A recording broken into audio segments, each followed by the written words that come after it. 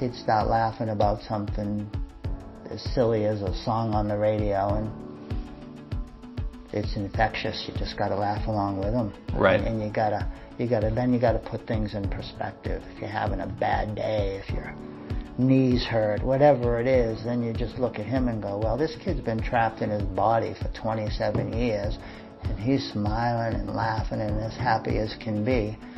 So look in the mirror and think, Mother of God, you got nothing to complain about. So stop whining and get on with things.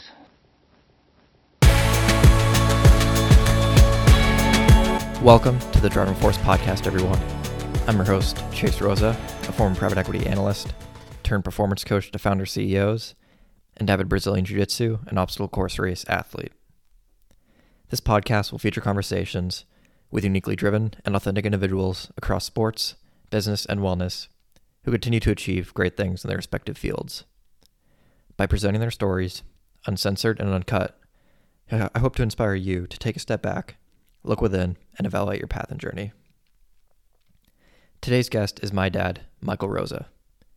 In his return to the podcast, we expand on some of the things we touched on in the first conversation, as well as fill in some of the pieces we didn't cover. If you're relatively new to the show, I would highly encourage you to listen to my first episode with my dad before this one. The first episode, which is episode 1, goes over his upbringing and will provide you with a context that will make this episode much more enjoyable and understandable. If you have already listened to the first episode, welcome back. In this episode, we dive deeper into my dad's rigorous exercise history and regimen, including his Ironman story. We discuss my brother Skylar, who has cerebral palsy, and what it's been like to raise him. We honor my grandfather, who recently passed away, and discuss the lessons about business and life my dad learned from him. I posted the link to my grandfather's obituary in the episode description if you'd like to learn more about the extraordinary life that he lived. Finally, we go into my dad's uber competitive mindset and what's next for him. And so, without further ado, my second interview with my dad, Michael Rosa. Dad, thanks for coming back on the show. Happy to be here, Chase. I can't, it's an honor to be asked once, so twice, it's a real privilege. You must be a glutton for punishment. I don't know about that, but so I wanted to use this second interview to expand on some of the topics we touched on in our first interview, as well as fill in some of the pieces that we didn't cover. So I think it'd be good to start with a quick story, and one that I forgot to mention during the first interview, which is the Ironman that you did. Yeah. Can you discuss when you did the Ironman, why you decided to do it, how you trained for it, and what got you across the finish line? Sure. It was 1985, I believe. Why I did it? I just wanted to see if I could do it. I saw the Hawaiian leg of the Ironman, the World Championships on TV. I had run a few marathons, and I thought, you know what? I know I can do the marathon. Anybody can ride a bike. I did a lot of surfing, so I figured I could do the swim. So I said, I'm going to do it. So I did it. How did I train for it? I trained for about 2 months, Chase. I lived on a pond, so I swam probably an hour, maybe 3 times a week for 6 weeks, maybe. The bike. Did you swim in the pond? I swim in the pond, yeah. Yeah, back and forth across the pond. It was a small pond, but I just wanted to see if I could swim, basically. I knew I could paddle, but I didn't really know I could swim, so I did that. But I probably did maybe 5 workouts. Same thing on the bike. I went out and bought myself a bike. Did probably a handful of 60 or 70 mile bike rides. This was all in the span of a couple of months. Did my usual runs, which were, I was doing 80, 90, 100 miles a week just as a rule, not training for anything. So the run was the run, and I picked a goal out of the air. I said I wanted to finish in under 12 hours. I just picked it literally out of the air, and I finished 10 hours 59 minutes. So I think I was in 53rd place or something like that, out of maybe 600 or 700 people. It was pretty competitive. And what got me over the finish line? That's an interesting story, actually. During the whole race, the swim, the bike, and the run, I pretty much took nothing in. No fluids, no food, no nothing. So I just... Was that on purpose, or? Just because I didn't think I was thirsty, and I wasn't going to drink if I wasn't thirsty, and I was too stupid to know how to fuel my body with food. I was obviously a rank amateur, and I just went into it blind. Anyway, about 20 miles into the run, I was really, really running on empty. And some friends of mine were there, and they could see that I was dehydrated and I was fading. And one of them had a Coca-Cola, and I didn't drink any of that crap. Anyway, he said, "Do you want some of this?" And I was like, "Oh, God, no." But he said, "Well, just try this." So he shook the bottle of Coke and got all the fizz out. So basically I was drinking Coke syrup. So I drank the Coke syrup. My body wasn't used to the sugar or the caffeine. As soon as I drank that, I felt like I had taken a handful of amphetamines. And I could feel it, just the sugar and the caffeine just surging through my body. And I made it through the last 6 miles of the run, pretty much no problem. And so that's what got me through the finish line. Besides the fact I wasn't going to quit. I mean, I would have crawled across if I had to have, but that Coke syrup really helped me. So that's the story. Where was it? It was down the Cape in Falmouth. I think that race was won by a pretty well-known triathlete back then. I think it was Scott Tinley. Well, I guess I can't say don't quote me on it because I was just quoted, but it was won by a professional triathlete, and there was probably a handful of them that ran that race. And I think they were in close to 9 hours, give or take a few minutes. So, but yeah, it was a good experience.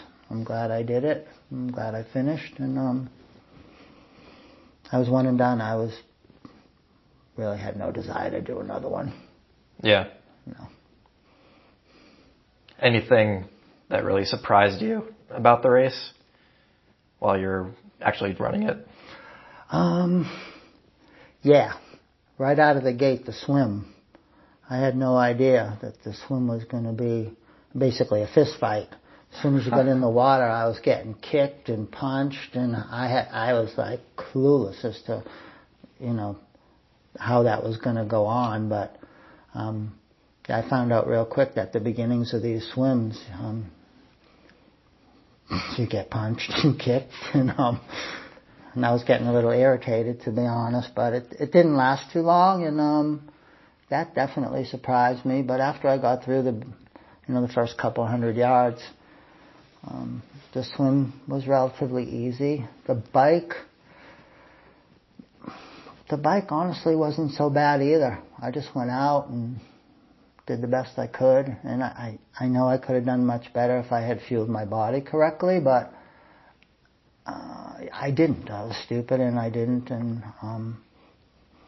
the last real surprise was when I got off the bike, put my running shoes on, and I had never actually tried to run after my bicycle training, so I had no idea how my legs would actually feel trying to go run a marathon after biking 120 miles, whatever it was. The first mile or so, my legs they felt like They weighed 1,000 pounds, and I thought, oh my God, there's no way I'm going to be able to run 26 miles like this. But they loosened up, and I finished, and it was probably ignorance is bliss at that point. Not knowing what I was in for probably was helpful. I don't recommend ignorance as bliss as any sort of dictum to live by, but in that particular case, it probably served me well. Right. And so, was that the end of your endurance race journey? Like, did you do any other marathons? I did other marathons after that. But no desire to do another Ironman? No. Again, the desire was, I just wanted to see if I could do it. Mm-hmm. I did it. I knew I wasn't going to become a pro triathlete. I was really busy with work at that point, and I just wanted to see if I could do it. I did it, so it was on to other things. Right. And so what did a training day look like while you were working for the Ironman? Like, what did you do before work, and what did you do after? I would assume you probably did some mornings and then night in the same day. Yeah. Every day for the last, probably 40 years now, I start my day with a meditation, 15 minutes meditation. Then I made up a stretching routine that I've followed religiously for, again, probably 40 years now. Made it up. Gets to pretty much every part of my body. Takes about 50 minutes. Back then, my normal routine was run. I would run probably 10 miles every morning. Religiously, before work. Go to work, get home, and if it was during the summer that I trained those 2 months, I do remember that, so I was able to swim some nights I would go into my weight room, and that was it. No science behind it at all. No logic behind it really either. I finished. Right. So, yeah, and that was your goal, right? Yeah. Yeah. Okay. And so you retire from Pacer and from work. What does your daily routine look like now? Right today? Or after I retired, because it was a bit different after I retired versus what it is now. Let's start shortly after you retired, in terms retirement? of your exercise and what you did and stuff. Yeah, okay. Again, the same thing, the same beginnings. It was meditation, stretching. After retirement, I got really into being in my gym and doing a pretty rigorous weight routine, weight training. Not to bulk up, just I do different body parts like every day. Basically, always geared towards being a better tennis player, a better surfer, or a better fighter. Fighting in the karate world. So that's what the weight routine. Then I'd go play tennis. I played tennis religiously, 7 days a week. At least one match a day. Most days it would be 2 matches. Yeah. And it was predominantly probably 95% singles. And I played a lot of tennis. Mm-hmm.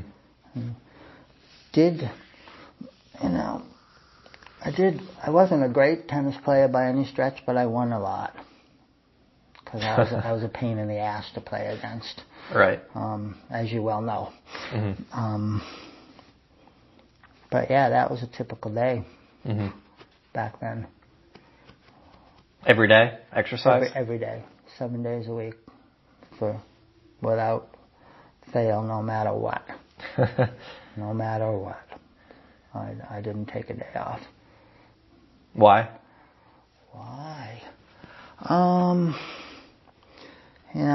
I felt like I was being kind of a lazy person if I took a day off, and then I felt like it kept me more mentally focused, which I think it did, but honest answer, I was addicted to exercise.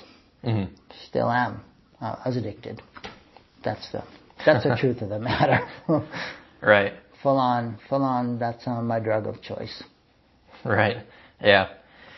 Much healthier addiction than some other stuff you could have gotten into. Yeah, especially with the history in our family. So yeah, I was lucky to find it.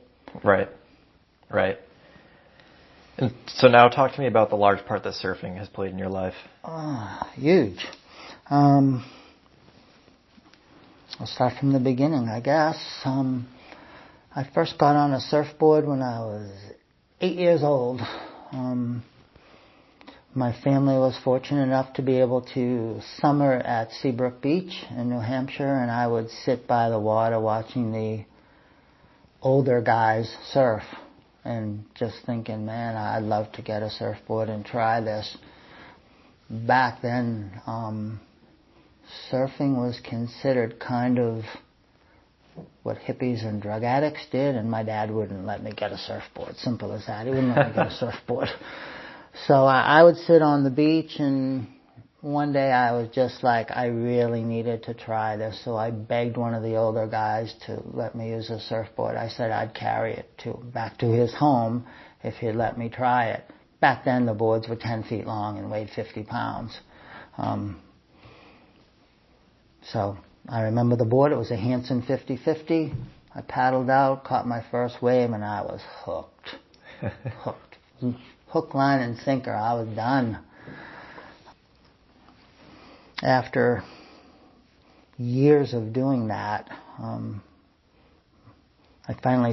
was working part-time as a young teenager, and I finally was able to afford to get my own surfboard, and I did, and surfed. Whenever I could, I would surf.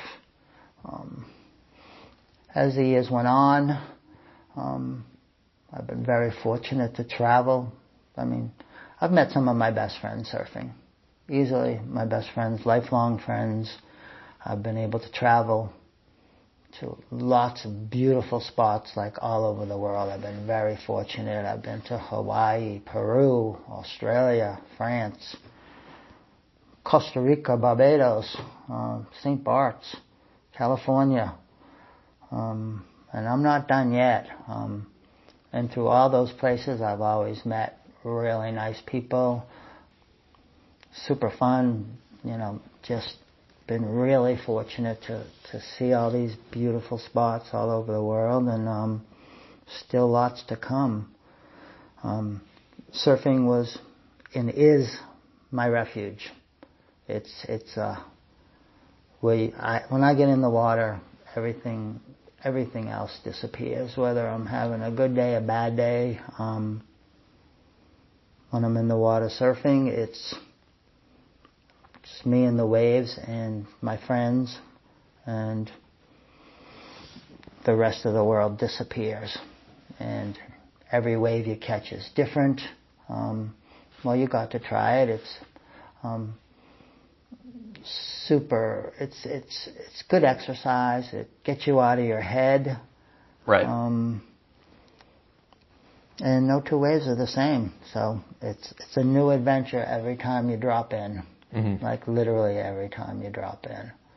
And one of my good friends, Ralph, you know Ralph. Had him on the podcast. Yeah. So if you're listening to this, definitely check out that episode. He put it best. He goes, surfing heals all wounds. And it's true. It's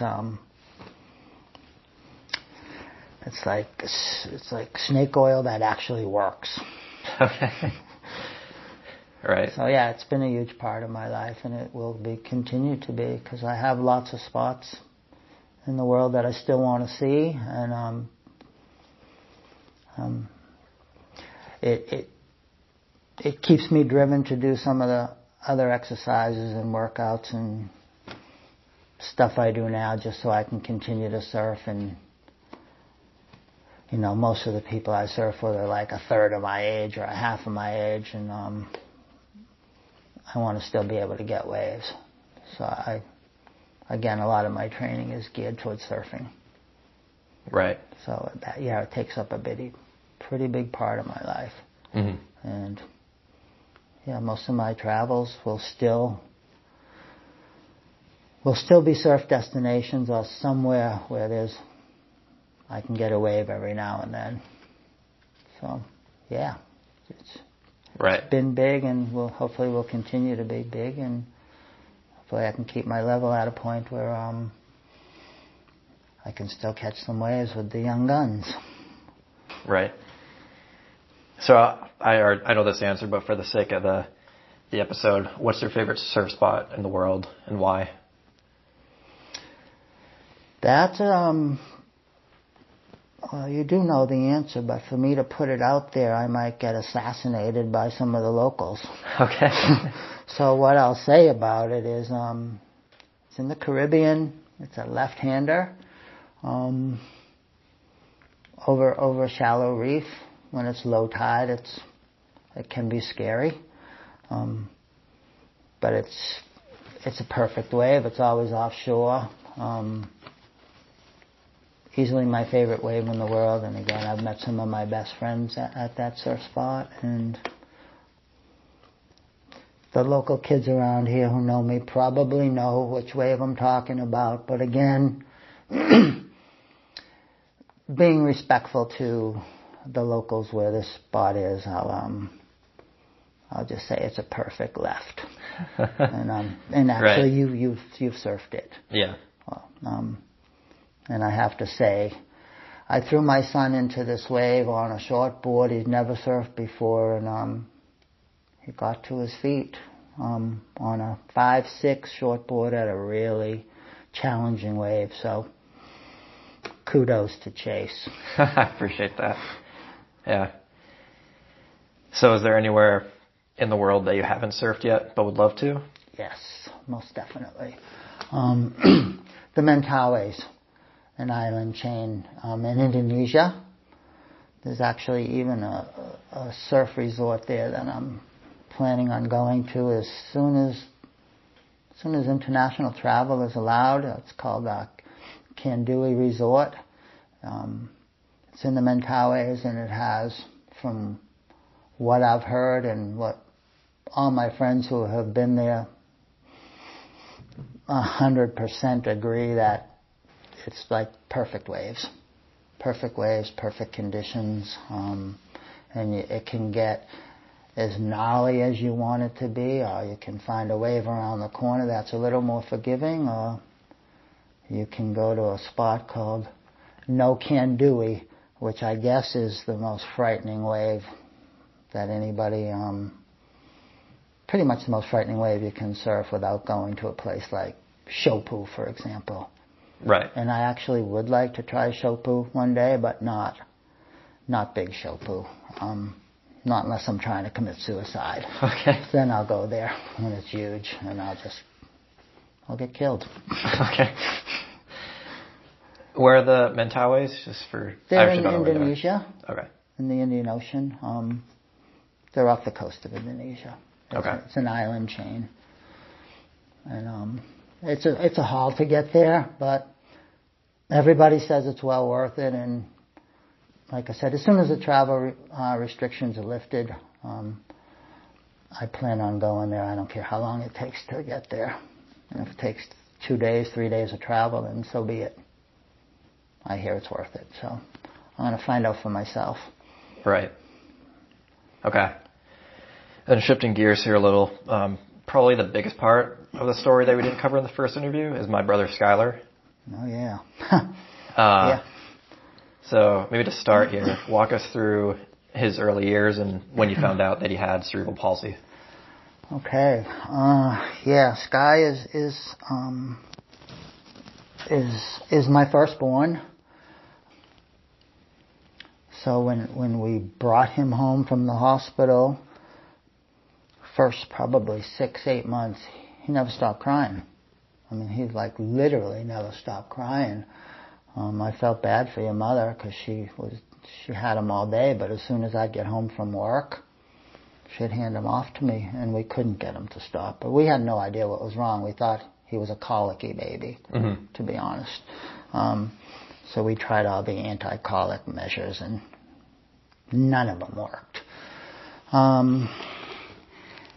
So the only way for the first 6-8 months, like I said, for him to calm down, I would take him on the weekends. I would put him in a Snuggly, which is basically, for those who don't know, it's a backpack that you wear on your chest, and you throw the baby in it, and I'd walk him along the ocean. And the sound of the waves and the surf would always seem to calm him down, so I would walk for hours with this kid attached to my belly, just to shut him up. Because he was incessant. It just wouldn't stop. And probably, 8 or 10 months into it, we were told something might not be right. He wasn't developing the way most normal babies do. Mm-hmm. So after a few doctor's visits, me and your mom took Sky to see a well-renowned neurologist in Children's Hospital in Boston. Mind you, at this point, your mother was pregnant again with you, actually. And we went in there, and the doctor had taken some tests, and we waited for a bit. And anyways, he came back and basically told us the news that, Sky had cerebral palsy. Well, you can imagine what your mother did. She was hysterical. Right. Just crying hysterically.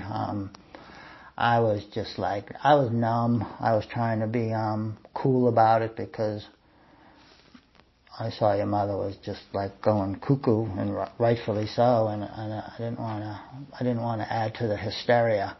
Right. But that was that's when we found out he was not quote unquote normal, and we had a child with a disability. So we got home, and kudos to your mom, she started researching everything on cerebral palsy, and I was so busy at work at this point I couldn't really help out much. But we took him everywhere. We took him to Canada to see a specialist. We took him to Philadelphia to a special school, which I can't think of the name of right now, to be honest, but for kids in Sky's condition that supposedly would help them regain some semblance of normalcy, but it wasn't to be with Sky.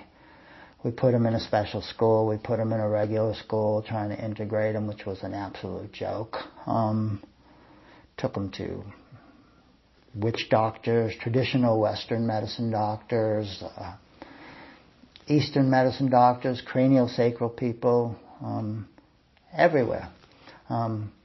We were desperate. We were desperate people doing desperate things. Mm-hmm. So desperate that I decided to take him to France, to a Catholic shrine in France called Lourdes. It's in the southwestern part of France.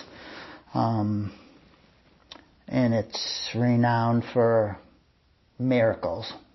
Miracles supposedly happen there, and millions, well, before COVID obviously, millions of people go there every year to try to be cured from whatever ails them.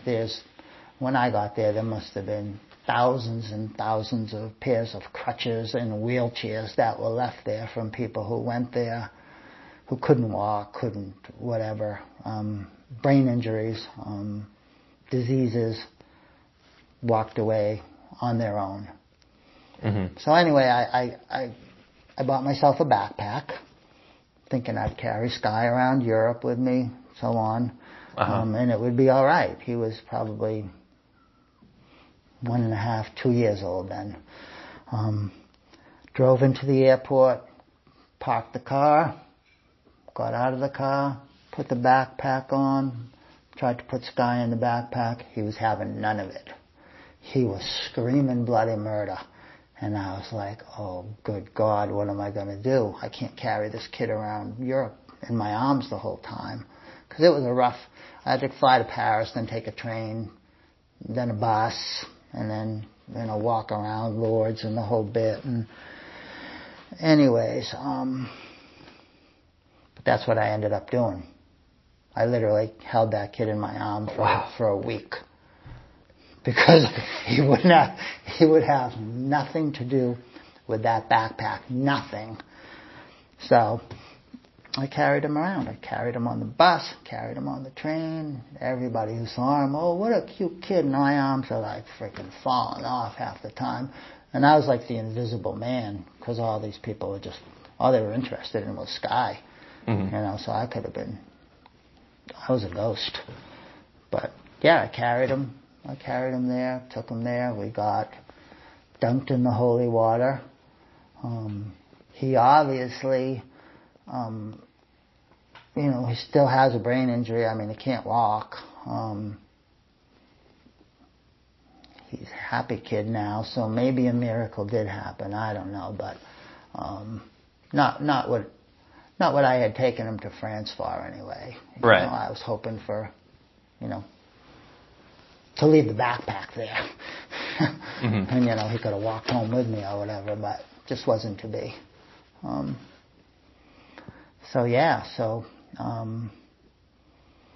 We were fortunate enough to, after that, we would spend winters, or a good chunk of the winters in Barbados, at least you and your sister and your brother and your mother. I was still kind of had to work a bit, but we bought a home in Barbados and took Sky there and realized that he did much better in warm water and warm weather, functioning and being able to exercise, and come to find out he really loved being in the water.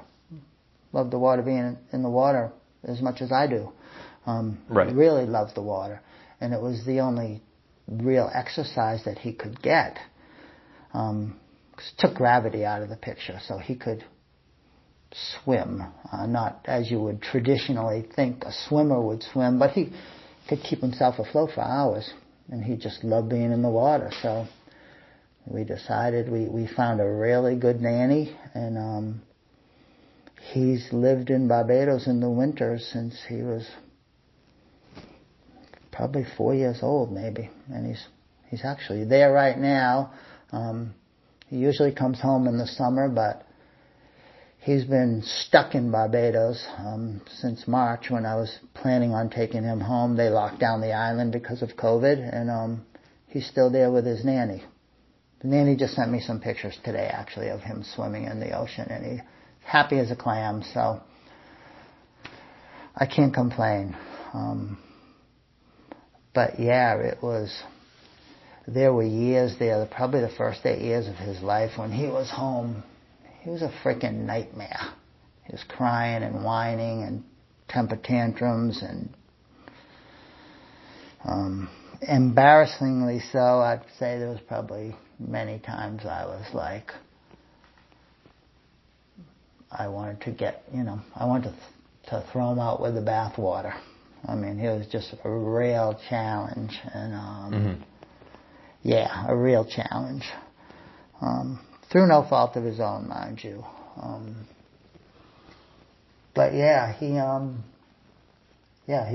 put us to the test, for sure. For sure. Still does on occasion, but, everybody has their moments, so I can't complain about that. But he was a challenge, and just to circle back a bit, one of my worst fears was always when I would see people that had children with disabilities, I'd always think, oh my God, I don't know what I would do if I ever had a child that was not quote unquote normal. If they had a disability, if they were hurt, if I couldn't help them, I don't know what I'd do. It was a real, genuine fear of mine. Even before I was married, I would see these people, and I'd be in awe at how they could do what they were doing. And then when it happened, I definitely blamed myself. I thought, Mother of good God, I must have been Attila the Hun in a previous life, and now I'm being punished. But in hindsight, it was, it was meant to be. He's certainly turned into a different kid the last, probably, 8 or 10 years at least. He's easily the happiest person I know. He's always laughing, always smiling, can make you, if you're around him, if you could be in the most foul mood and he'd start laughing about something as silly as a song on the radio, and it's infectious. You just got to laugh along with him. Right. And you gotta put things in perspective. If you're having a bad day, if your knees hurt, whatever it is, then you just look at him and go, well, this kid's been trapped in his body for 27 years, and he's smiling and laughing and as happy as can be. So look in the mirror and think, Mother of God, you got nothing to complain about. So stop whining and get on with things. So right now I would probably consider him a blessing, and I'm sure he's some sort of angel who was sent to the family for the reason to help us all put life in perspective and make sure that we understand how fortunate we are with what we have and who we are and the health that we have, and how lucky we are to actually have had him sent to us. Right. But again, in the beginning, I'd be a bold-faced liar if I said that was anywhere close to being on my mind. It was brutal. It was brutal, and it still has on the family. I mean, we have to definitely plan our life around what we're going to do with Sky. Can we travel with him? Is he going to be okay where we go? Can we find someone to take care of him so we're not, so he can get some freedom and we can get some freedom? So yeah, he's had a huge effect. Huge. Right. Just to fill in a couple pieces there. One, just kind of more technical for people listening who don't know what cerebral palsy is. So it's a group of permanent movement disorders that appear in early childhood. It's caused by abnormal development or damage to the parts of the brain that control movement, balance, and posture. Most often this happens during pregnancy, when usually the baby doesn't get enough oxygen to the brain. And so other symptoms can include seizures and problems with thinking and reasoning. So just put that in there. Yeah. No, that's all true. And there's many different levels many different levels of cerebral palsy. Sky would probably fall in the middle. Some people with cerebral palsy can walk, can feed themselves, dress themselves, can function relatively normally. And there's other kids with cerebral palsy who are pretty much vegetables, sit in a wheelchair all day and can't really do anything. They have to be fed by tubes and just pretty much, like I said, just living vegetables. So Sky's in the middle. He can't walk, he can't take care of himself by any stretch of the imagination. He can communicate, especially if you've been around him a while, you can understand what he's trying to say. He gets frustrated every once in a bit when he can't really tell us what he wants or what he needs. Right. But for the most part, we can understand whatever it is that ails him or whatever it is that he wants or whatever it is he's laughing at, he can communicate. So it's, it's all good. Things could be worse for sure. Right. For sure. Like I said, to me, he's a miracle, because I know if I was trapped in my body for as long as he had been, I wouldn't be sitting here talking to you right now. I would have found a way to end it. Right. And then on the swimming piece, so basically since Sky can't walk, all he's using to swim and keep himself afloat for all those hours is upper body strength. Yes. So he's very strong in his upper body. Yeah, he has a huge upper body, actually. He's strong as Hercules. Yeah, he's a really strong upper body. Between the swimming and pushing himself around in the wheelchair, crawling along the sand on his hands and knees to the water on the beach, without using your legs. Anyone who's listening, try that someday. Just try to pull yourself along the sand without using your legs at all. See how far you get. Then let me know. Right.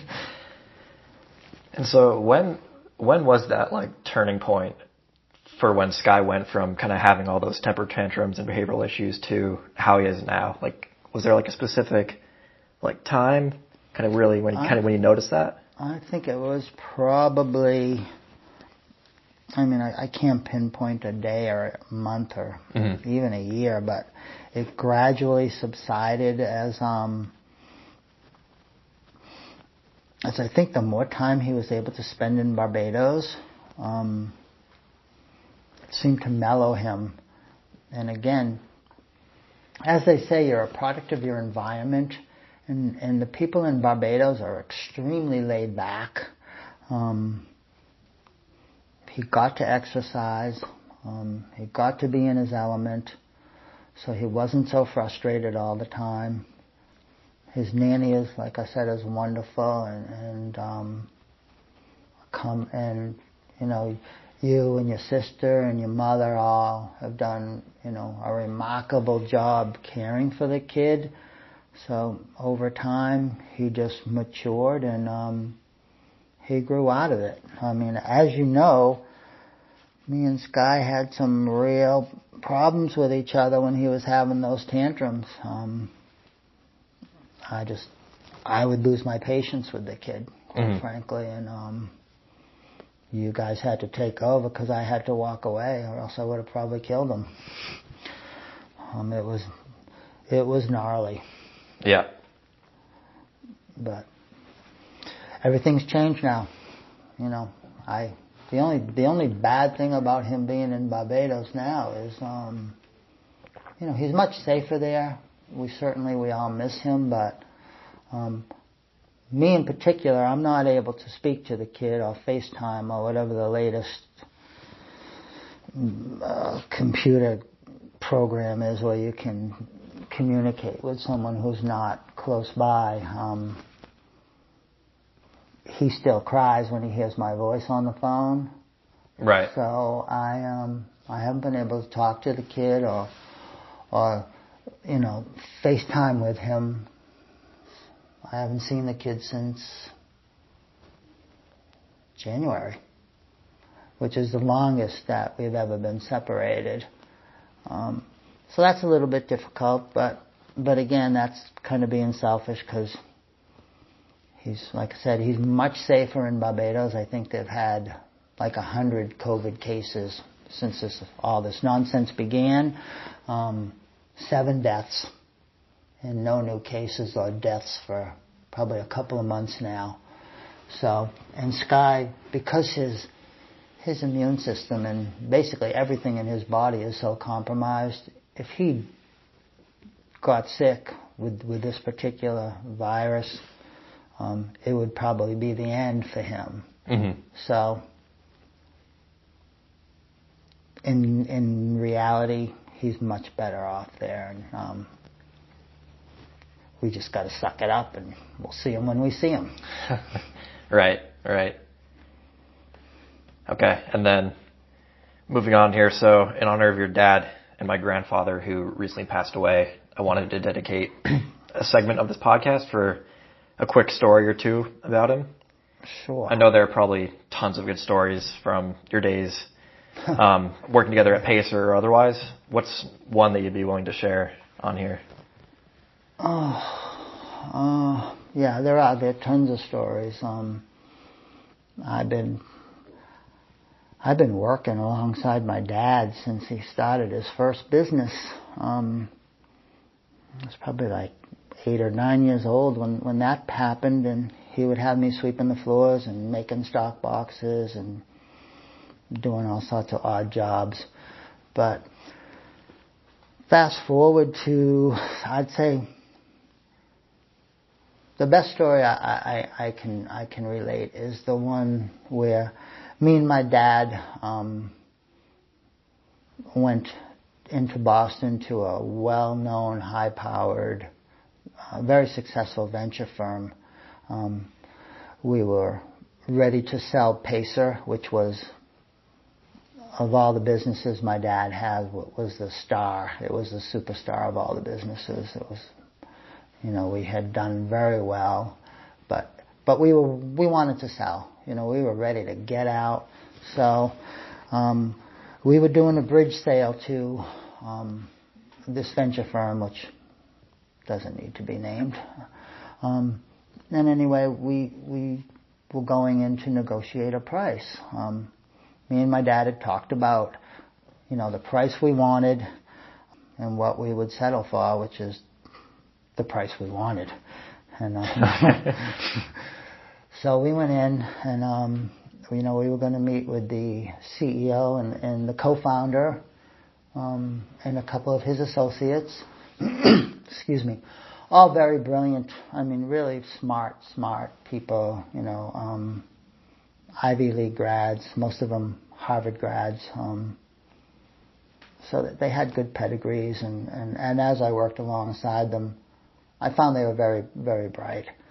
But when we got there anyway, we had some small talk with the CEO, and I felt that he was being a little bit condescending and pandering to us and treating us like peasants almost, and giving us the time of day and the time to even consider putting Pacer Electronics into their portfolio. Like, we were lucky that they were even considering it. And I was getting irritated, to say the least. Me and my dad had been in a lot of different business circumstances, and we had a few different hand signals that we would use to try to cope with various situations. And anyway, as this conversation went on, my dad saw me fidgeting, and I was ready to attack this guy, because I was like, no one's going to talk to us like this. Really being just pandering to us. It was horrible, from my perspective anyway. My dad just gave me the hand signal, which meant, in weakness show strength, and strength show weakness. And then he put his hands up to his lips and gave me the universal sign of, basically, don't say anything, shut your mouth, Michael, I'll take care of this. And then I watched as my dad methodically just dismantled this guy. From A to Z. Every time this guy put something forward, my dad had an answer for it, and a great answer for it. And completely disarmed him. Not being vicious or anything, but totally took over. My dad took over. The peasants took over. And I watched, and as I saw a couple of the associates' jaws literally drop to the table, they didn't know it hit them. And anyway, the negotiations, continued, and, they started at a price which was probably 20% less than what we were asking, which equated to millions of dollars. And when we left, we got the exact price that we wanted, right down to the penny, not a nickel less. And left there, walking down to the elevator. I looked at my dad and I said, geez, that was quite a show. He just looked at me and he goes, Michael, one robin doesn't make a spring. I was like, well, what? And basically, what he meant was, it was the first step in a long process, but we had definitely taken that first step. We saw the one robin, but didn't mean the game was over by any stretch. But anyway, that was probably the biggest deal, certainly, that we ever made. with all my dad's businesses was the sale of Pacer, and eventually we did the deal with this particular company, and I worked alongside these associates, smart guys. I learned a lot, brilliant guys actually. I got another college education working alongside them, so thanks, Tom and Scott and I forget the other guy. I think Dan was the other guy's name actually. But yeah, that was definitely a good lesson for me, and it was indicative and telling of how brilliant my dad was, and he was a brilliant businessman. Did that answer your question? No, I've been rambling for a bit, so I forgot. No, that's a great story. So what? How was Papa answering like the questions in such a way that he was, I guess, kind of owning the conversation? If that makes sense. I can't really give specifics, but I can tell you with every proposal or every nuance or every angle that this particular CEO put forth to us, which were all angles to try to reduce the price. Okay. And my dad always had an answer for it. You know, I can remember one specific, well, Dom, you know, we're trying to work with you. Can't you compromise? My dad looked at him. I've already compromised. Okay, I see. Yeah. So, meaning that the price that we wanted was a compromise on his part already, and he wasn't going to budge. Yeah. Okay. So that was kind of how that went. Yeah. What if you had to pick one, the biggest lesson about leadership, business, or negotiation that you learned from him? Oh, well, I'll take each one of those like individually. Or one. You don't have to go through all three. But. Okay. Negotiation then.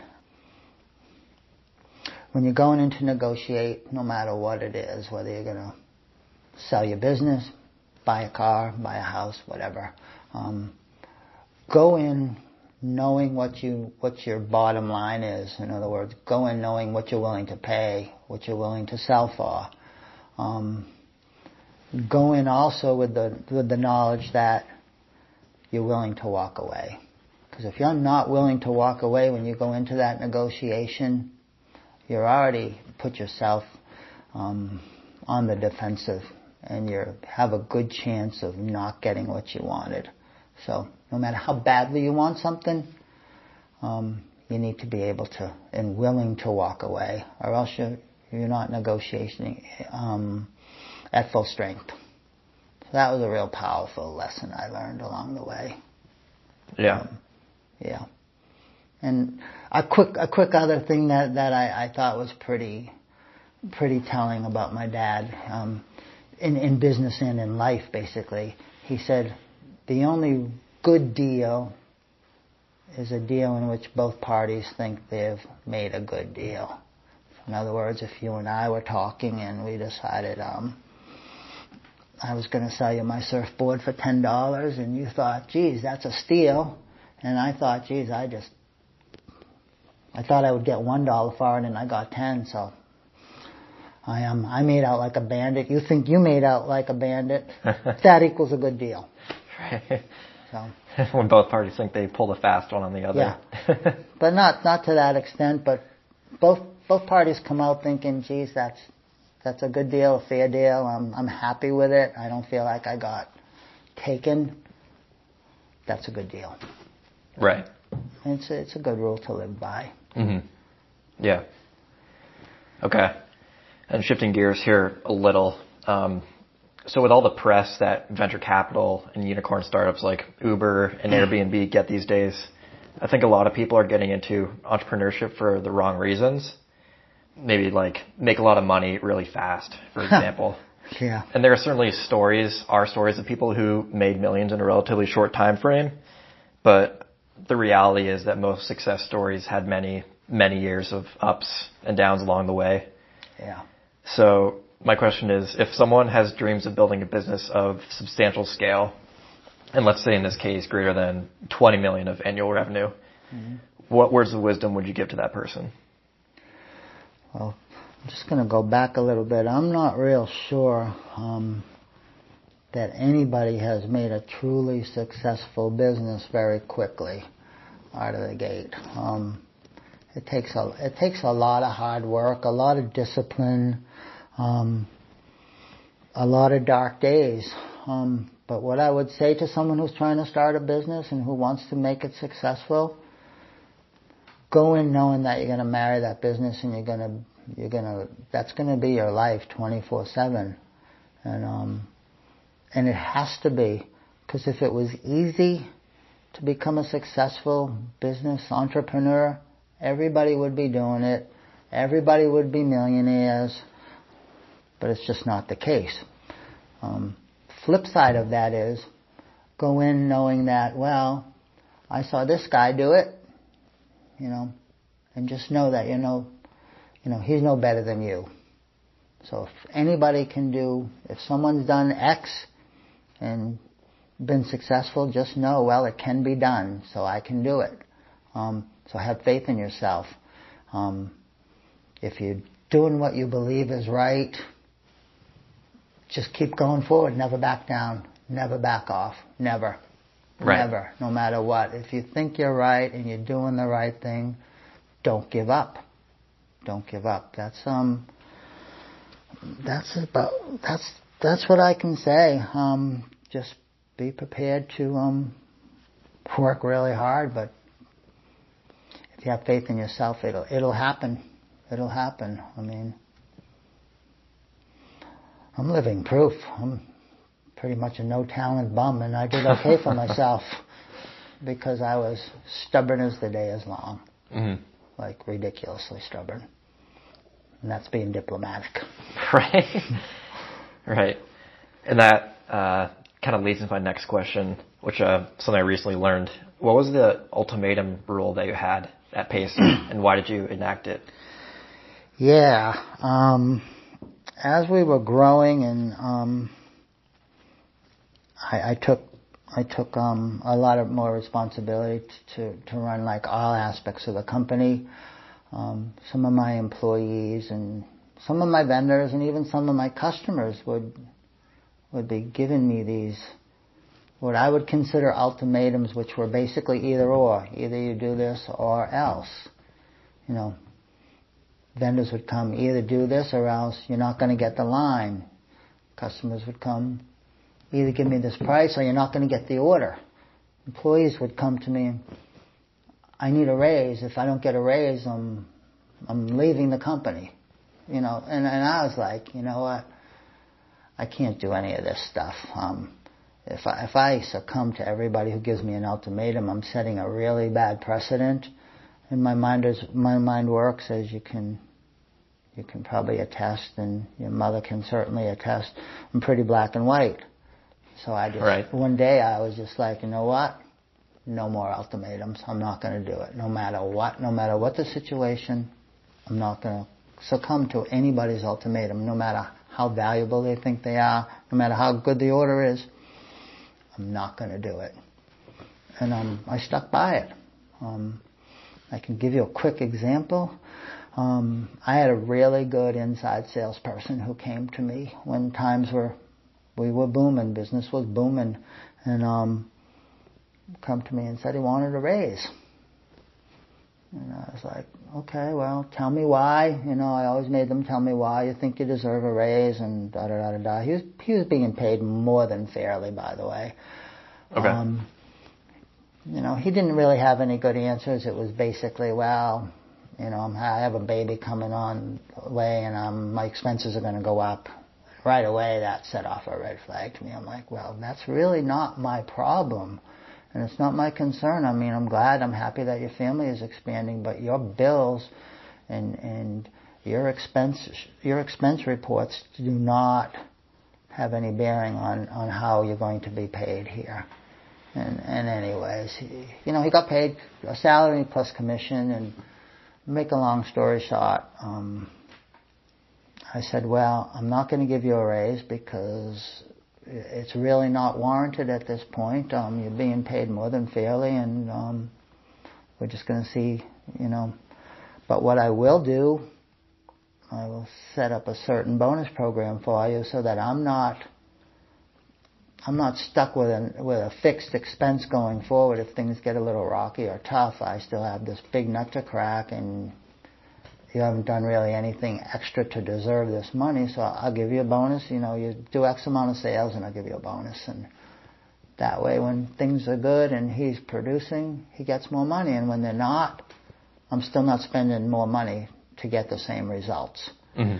Anyway, he come to me a few days after I made the proposal and said, I need more money or else I'm quitting. And I said, his name was Billy, I can tell you that much. And I said, Billy, I really value you as an employee, but my thoughts on what you just said to me. I'm not going to do ultimatums. And he goes, Michael, I know, but in this case, I really need the money. And I said, okay, well, you know what? You're done. I called in his immediate managers, had them take him to his desk, clean out his desk, and escort him out of the building. I never heard from him again.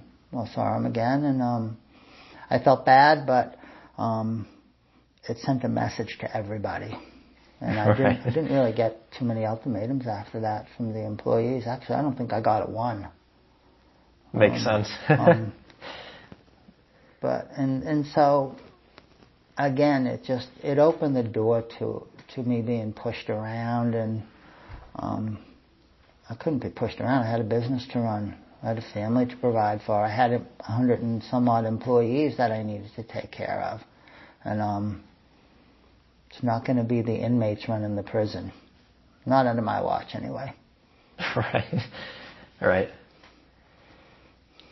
What surprised you the most about the CEO job?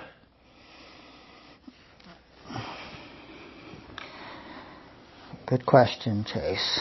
I don't know if I was actually surprised by anything. I did have a lot of beliefs, definitely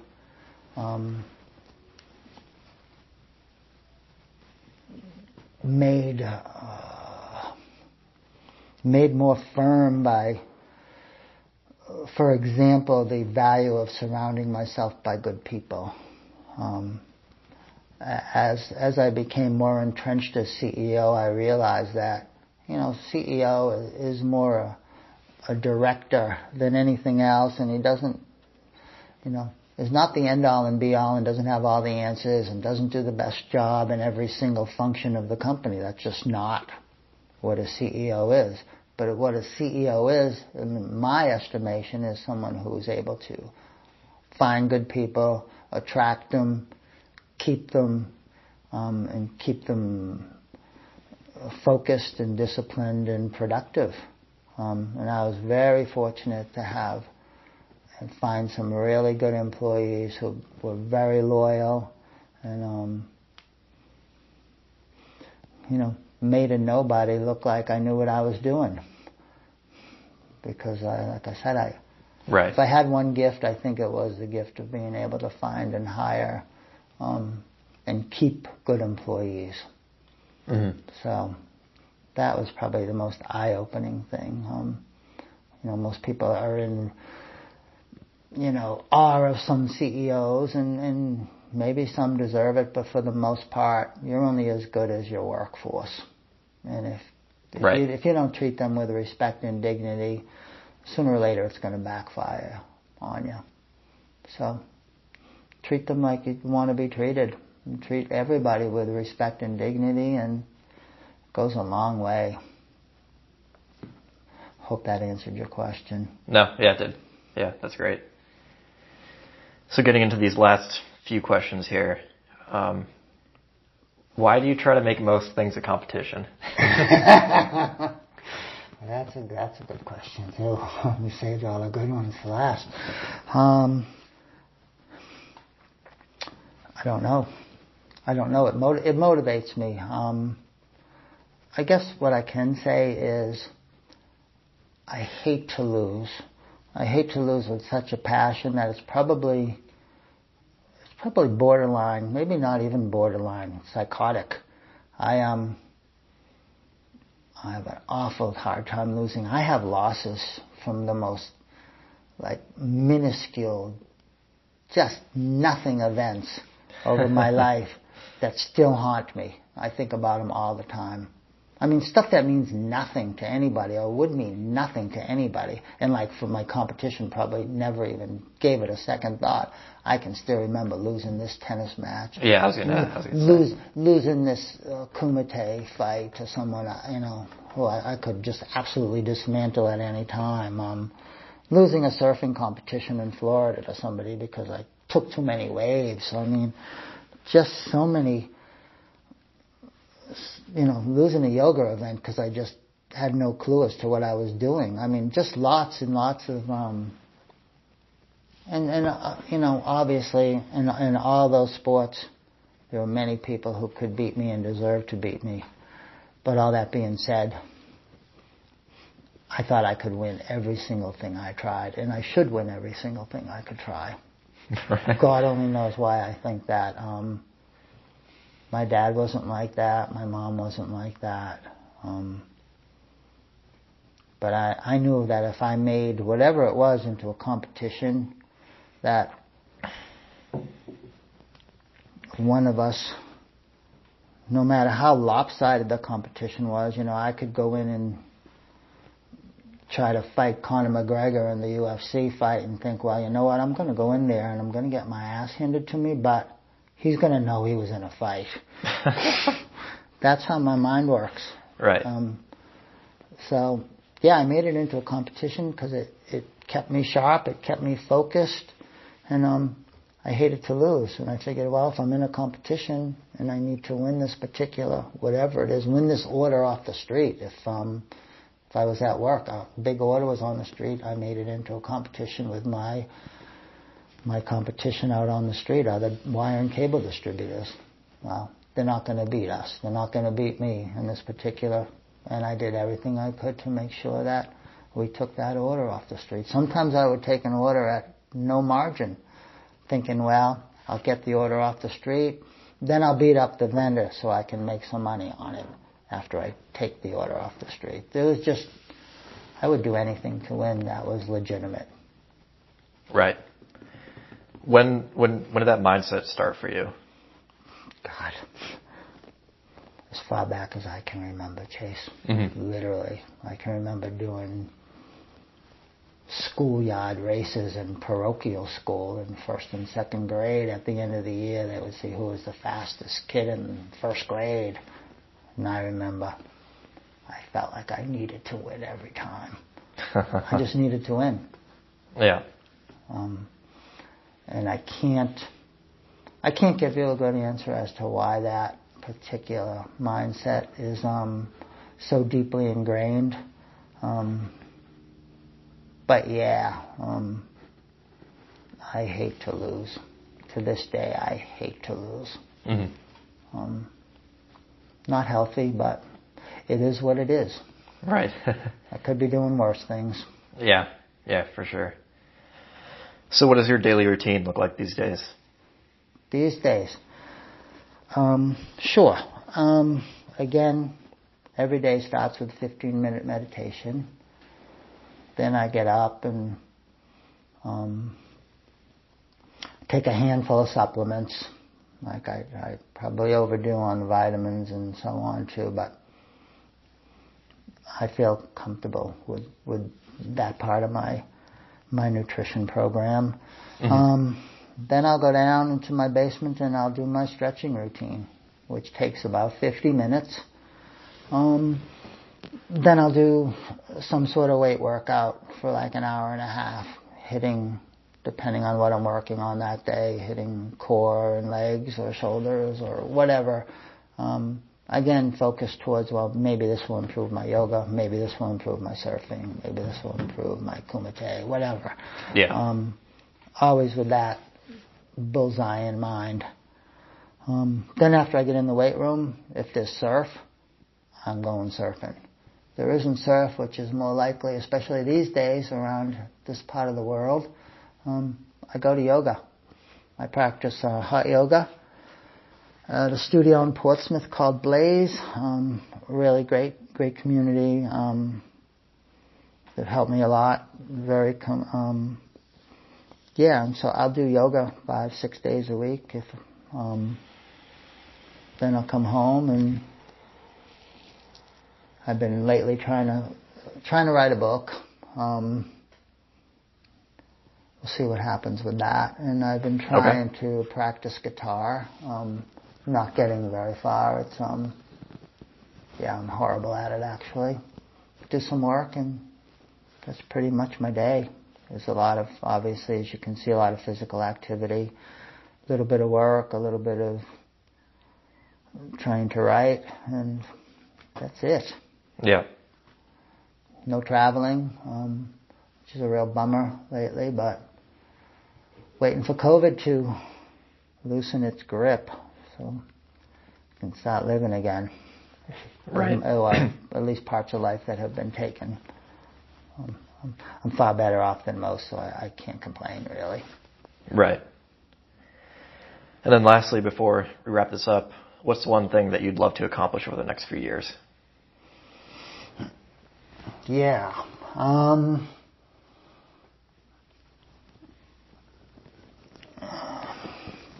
You know what? I thought about this. You were gracious enough to actually give me a little hint on this question.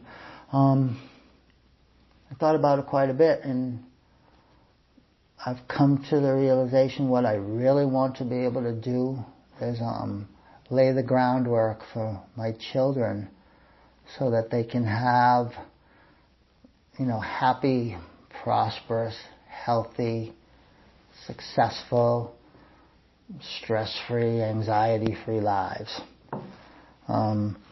That's what I would really, if I can pull that off, I'll consider myself,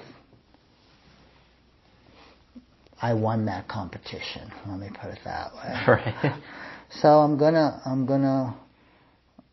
I want to make the opportunities and the resources available to you all so that you can pursue your dreams and pursue your passions. I don't want to gift it to you. I don't want to spoil you. But yeah, I want to make sure that my children are fortified to take on the world and can live out their dreams and their passions. So yeah, other than that, I hope I get to see parts of the world I haven't seen yet, and surf some waves I haven't surfed yet, and meet some people I haven't met yet. Right. Awesome. It's a good place to end it. Dad, thanks again for coming on the show. It was great. Thanks for having me, Chase, really. It's a privilege. And thanks to everyone who's listening, and we'll see you next time.